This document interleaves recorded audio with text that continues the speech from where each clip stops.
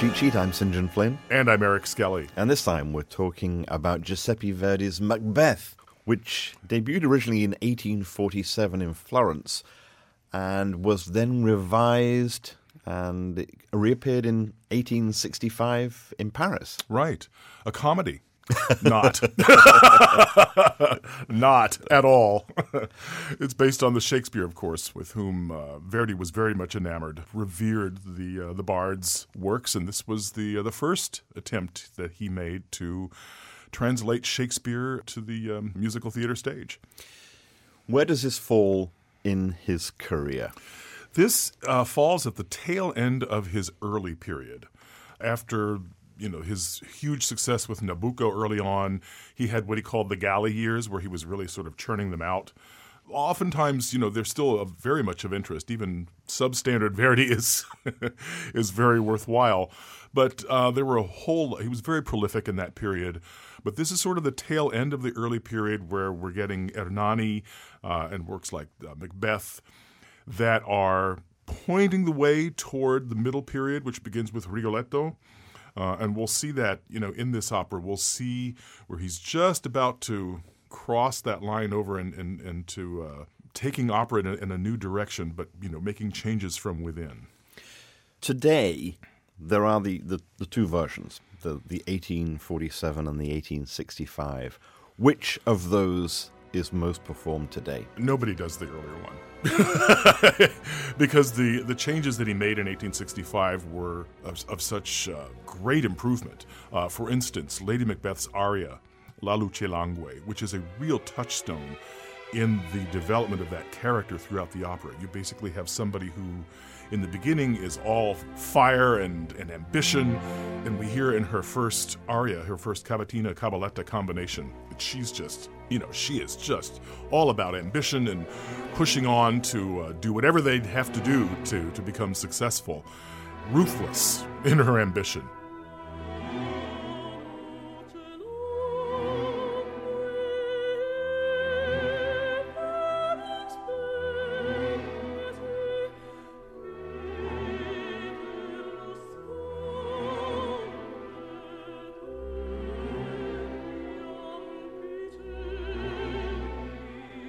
We get to La Luce Langue, which is sort of mid-period through this piece, and we see that she's basically being eaten from the inside with guilt.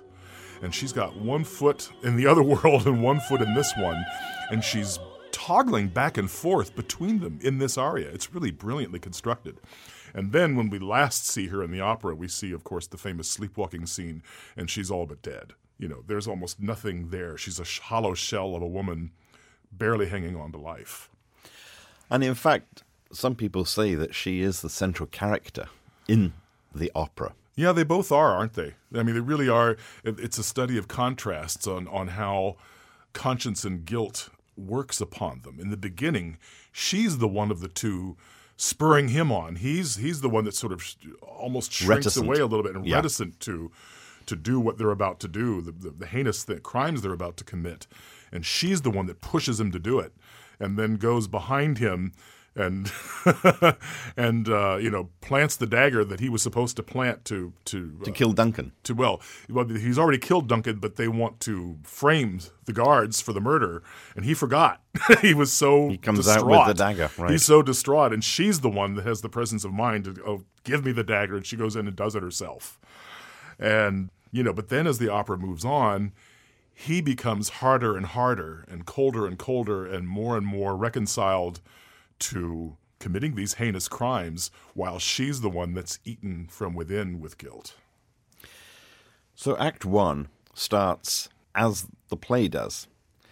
The witches on the heath. Right. Yeah. But we don't just have the three witches here, do we have a whole lot of witches. 3 groups of them, actually. And they have that encounter with Macbeth and Banquo, as he's called in the opera. Yeah, Banquo. Banquo, we know him as. And the witches hail Macbeth as Thane of Glamis, Thane of Cawdor, and King Hereafter. Yes. And then, of course, the prophecy about Banquo is that he will be the progenitor of a line of future kings. Mm-hmm. So it's the standard It's what we get in the play. Exactly. In taking Shakespeare's play and sort of whittling it down, Yeah, they have to condense it. they have to. And he worked with Piave. Who would later be his librettist for La Traviata. What is it that is maintained and what is let go? Well, I mean, they have to let go of some extraneous characters and extraneous scenes, and they have to pare it down to just, about the Macbeths and, to a lesser extent, Banquo and Macduff. I mean, Duncan, he doesn't even speak. Right. He just parades in and they kill him. They really, really reduce that part down. So it has to be pretty spare. Scene 2 of Act 1, we're in Macbeth's castle. Right. And Lady Macbeth is reading the letter from her husband telling of the encounter with the witches. Right, and she does read it. She doesn't sing it. She reads the letter. Nel di della Vittoria begins the letter, and she ends it. He ends it, and she reads it, and she says, "Racchiuso in cor questo segreto. Lock this secret in your heart. Goodbye." And then she begins singing, "Ambizioso spirito tu sei Macbetto." You are an ambitious spirit, Macbeth. And she launches into this big cabaletta, Vieni ta fretta, where she calls upon him in general, because he's not there, but she calls upon him to steel himself, and the crown is there for the taking. Take it.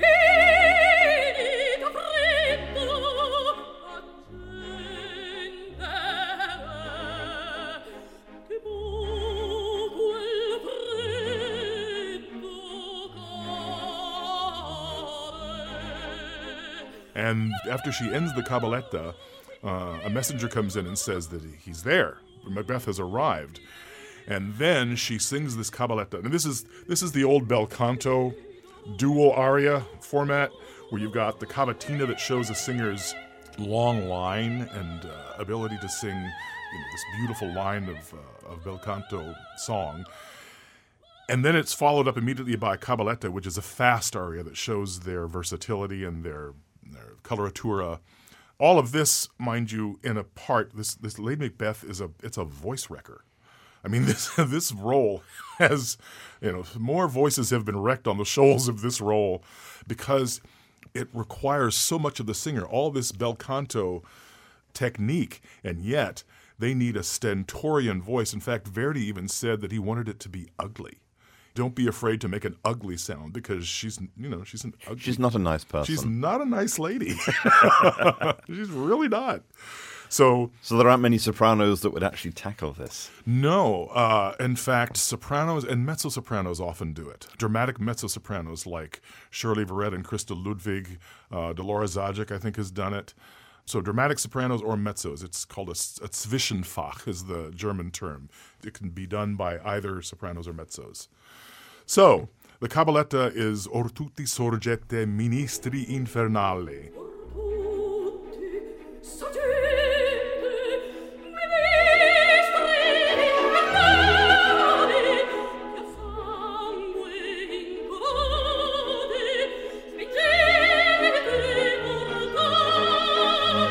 Calling upon all the ministers of hell to, come gather here and screw their courage to the sticking point and help them to do this heinous thing that they're about to do.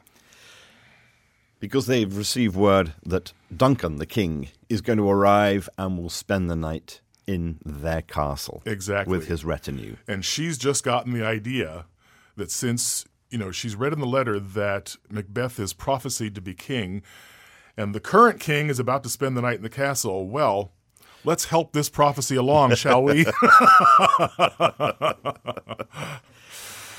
And in fact, the scene ends with the murder of Duncan. Yes. And Macbeth does his, "Is this a dagger I see before me?" And as you said, he comes out of Duncan's room without having left the dagger in there so that the guards could be accused, etc. And Lady Macbeth has to go back in and finish what he had started. Yeah, and we have to also give notice or give attention to the duet that the two of them sing when he arrives and they're planning to do this murder.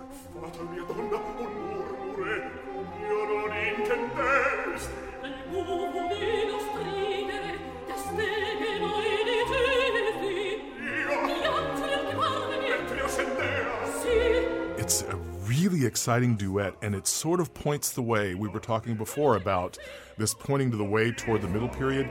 This is pointing the way. You've got this really agitated figure in the orchestration beneath them. And it gets faster and faster, and because their hearts are beating so fast. And the two of them are, he'll say something, he'll jump in and she'll jump in, and they're singing the melody. But what's going to happen in the middle period is Verdi's just going to put the melody entirely in the orchestra and let the voices just sort of talk and counterpoint over it. So this is sort of leading in that direction, but it's a really exciting, and your heart is pounding listening to this thing if it's really done well. How does that duet start? The duet begins with the line "Fatal mia donna," and it's creepy, but it's exciting because it's done kind of sotto voce in a way, because they're hushed, they're kind of whispering to one another.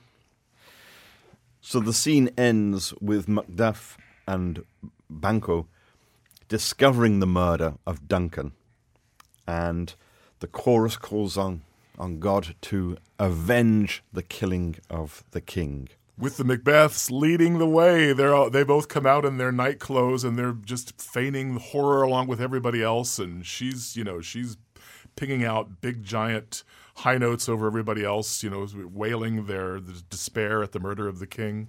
End of Act 1. Mm-hmm. Act 2, Macbeth is now king, which means that Lady Macbeth is now queen. Yes, but all is not well between them. Well, Malcolm, Duncan's son, they've managed to make it seem like Malcolm was the one that killed his father. Mm. Malcolm has fled. He's fled to England.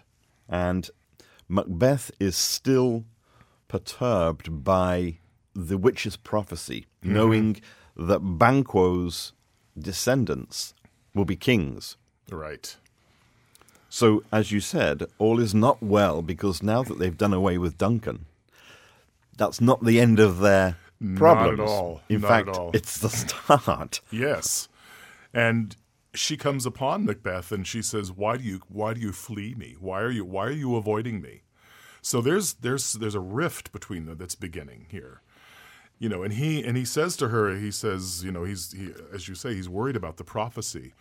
And this is where he says, "I'm going to have Banquo and Fleance killed." Yeah. He says to her, "They do not have eternal life." And she says, "You're right, they don't." And this is where she sings La Luce Langue. Yeah, he leaves and she sings this aria La Luce Langue, which is one of the additions that Verdi made when he revised it in 1865, was it? And this is an important midway point in the character's development because, in the cabaletta and cavatina that we heard in the first act for her, where we were introduced to her, she's bold and she's ambitious and she's ruthless and she's full of life. Dark, but she's full of life. Here, this aria shows her sort of in transition. What's interesting is that she's in transition. She's going from sort of being outrageous external to more internal. And he's going the other way. In the other direction. Because he was so horrified at her suggestion of killing the king. He was reticent, and she's the one that spurred him on to do it. And now he's like, well, we've got to get rid of Banquo and Fleance. Yeah, and she's okay. But her conscience is working upon her. It's eating her alive from the inside out. She's got one foot in the next world, and she's tenuously holding on to the other foot in this world. And this aria shows her toggling between the two. She begins the aria La Luce Langue, and she's sort of in this sort of dreamy state and far off, and the light is waning, and then she snaps out of it and says, "Nah, these murders, they were necessary. And then she goes back into this sort of contemplative state where she's sort of there but not there.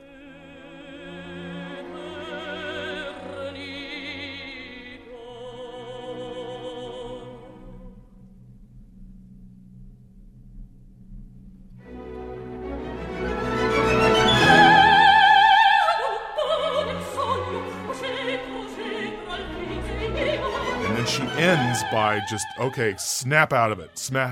This is something that was necessary, and so she's back and forth between these two states, and this is going to be significant when we see her at the very last, when she's completely, almost out of this world altogether, when she's from the sleepwalking. inside out.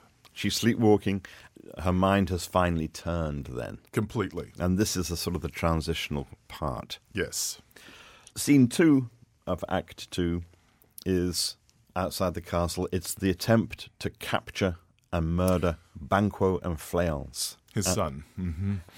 Banquo is captured and murdered, but Fleance is able to escape. Yes. There's the rub, because, of course, Banquo's descendants that prophecy could still be fulfilled because Fleance is still alive. Exactly. The third scene of Act 2 is the banquet scene, which is it's the setting for one of Lady Macbeth's most difficult pieces of music.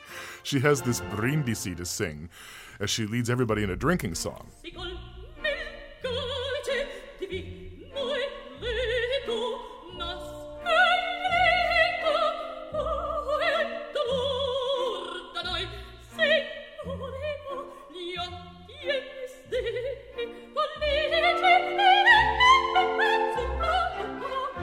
Call my calice. Fill up the cup. Yes, is how she begins it, and it's full of coloratura, but she has to sing it full voice, and really, that stentorian style that Lady Macbeth has.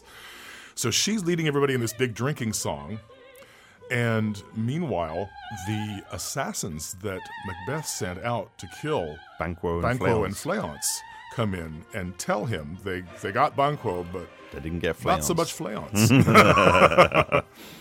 And this does not set well with Macbeth. So the second time that Lady Macbeth starts up the brindisi, he interrupts her, and he has an episode. He starts to think that he sees the ghost of Banquo popping up in the middle of this banquet. And he freaks out. And she has to stop and run over and snap him out of it. And she says, she says to him in a hushed aside, she says, "Vergogna, signor, for shame on you. You're making a spectacle of yourself. Pull it together, dude." And Macduff is watching all of this and realizes that all is not well with the Macbeths, all is not well with the kingdom, because they're going crazy. Yeah, because it happens again. It happens twice. She starts again, tries to lead everybody in the drinking song to distract them from her spasmo husband, and he goes off again. He sees the ghost of Banquo, he thinks, and freaks out again. Macduff decides that it's time for him to leave the country as well. End of Act 2. Yes. Act 3, we are back in the witch's cave. Macbeth just cannot leave well enough alone. He's come back for more. He goes back because he wants to hear more. He wants to find out, because Fleance has escaped, Macduff has gone, and he's actually warned. He's advised to beware of Macduff. One of the witches tells him that he cannot be harmed by a man born of woman. Right. And the third... Notice the little escape clause there. Right. And the third witch says that he cannot be conquered till Birnam Wood marches against him. But then he's shown the descendants of Banquo, and they are the future kings of Scotland, verifying the original prophecy. So, of course, he goes looking for answers, but comes away with more questions. Exactly. And he has an episode. He collapses. And he sings Fugi Regal Fantasima, begone royal phantom that reminds me of Banquo. That banquo just will not go away.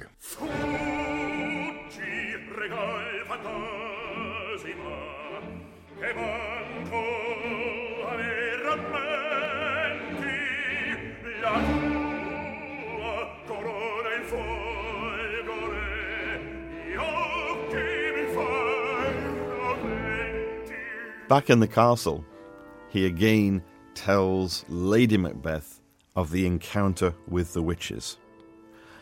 And what do they have to do? Kill some more people? That's right. So now they've got to do Fleance, Yeah. Macduff and his family. Yeah. End of Act 3. Act 4, we are at the border of England and Scotland. Malcolm, Duncan's son, has put together an army to invade Scotland with the object of taking back the crown. And Macduff has joined that army and has been informed that his wife and children were murdered at Macbeth's order.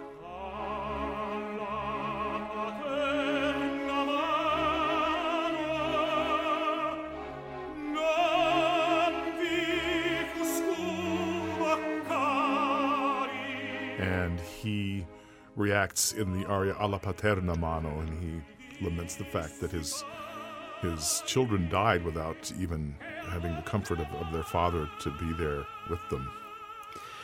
Malcolm tells each soldier to cut a branch from one of the trees in the wood, in Burnham Wood. Burnham Wood. And to carry it as they advance to attack Macbeth's army. They're going to liberate Scotland from tyranny. Scene 2, we're back at the castle, and this is the famous sleepwalking scene. Oh, boy.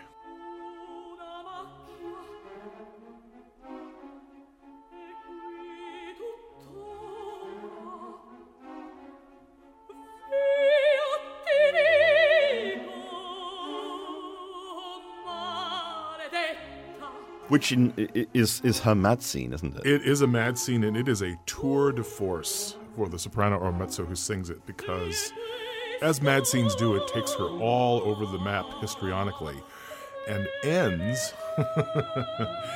all you mezzos out there who are thinking about taking this part, it ends with a pianissimo floated D flat above high C. Don't try that at home, kids. And she has this big aria, Una macchia e qui totoro. And this is where she's gone over the edge. Completely. She is all but dead at this point. She's apparently been doing this every night, and her guilt has hollowed her out. It's eaten her alive from the inside. There's very little left in this world. And in fact, we'll find out in the next scene that she has in fact died. We come into the final scene, scene 3, and we're back on the battlefield. Macbeth knows that the Scottish rebels are advancing toward him. That's Malcolm, Macduff with the English army. But he's still clinging to that prophecy that he cannot be harmed by a man born of woman. Yeah. He has an aria, Pietà rispetto amore, where he reflects upon just, what's gotten him to this point in his life before he's called into battle.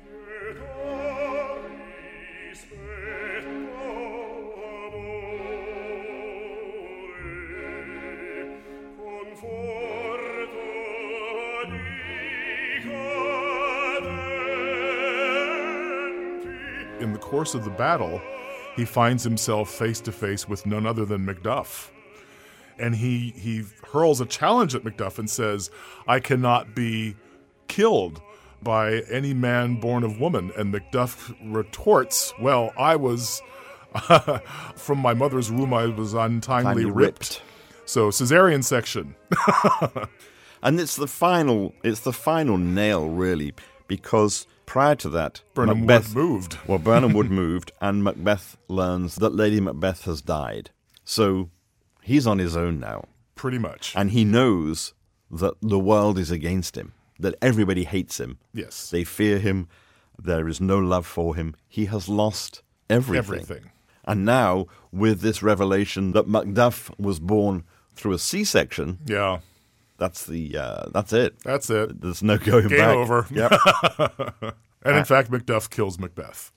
And then Malcolm becomes king, and they all live happily ever after. There's general rejoicing.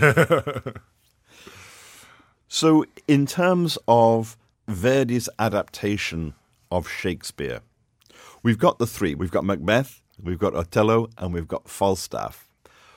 How does this compare to the other two? The other two are his final operas, and they are the sort of the apotheosis. How close does this come, Macbeth, to being up there with Othello and Falstaff? Well, it has moments where it does reach those heights, particularly in the characterizations of Lord and Lady Macbeth.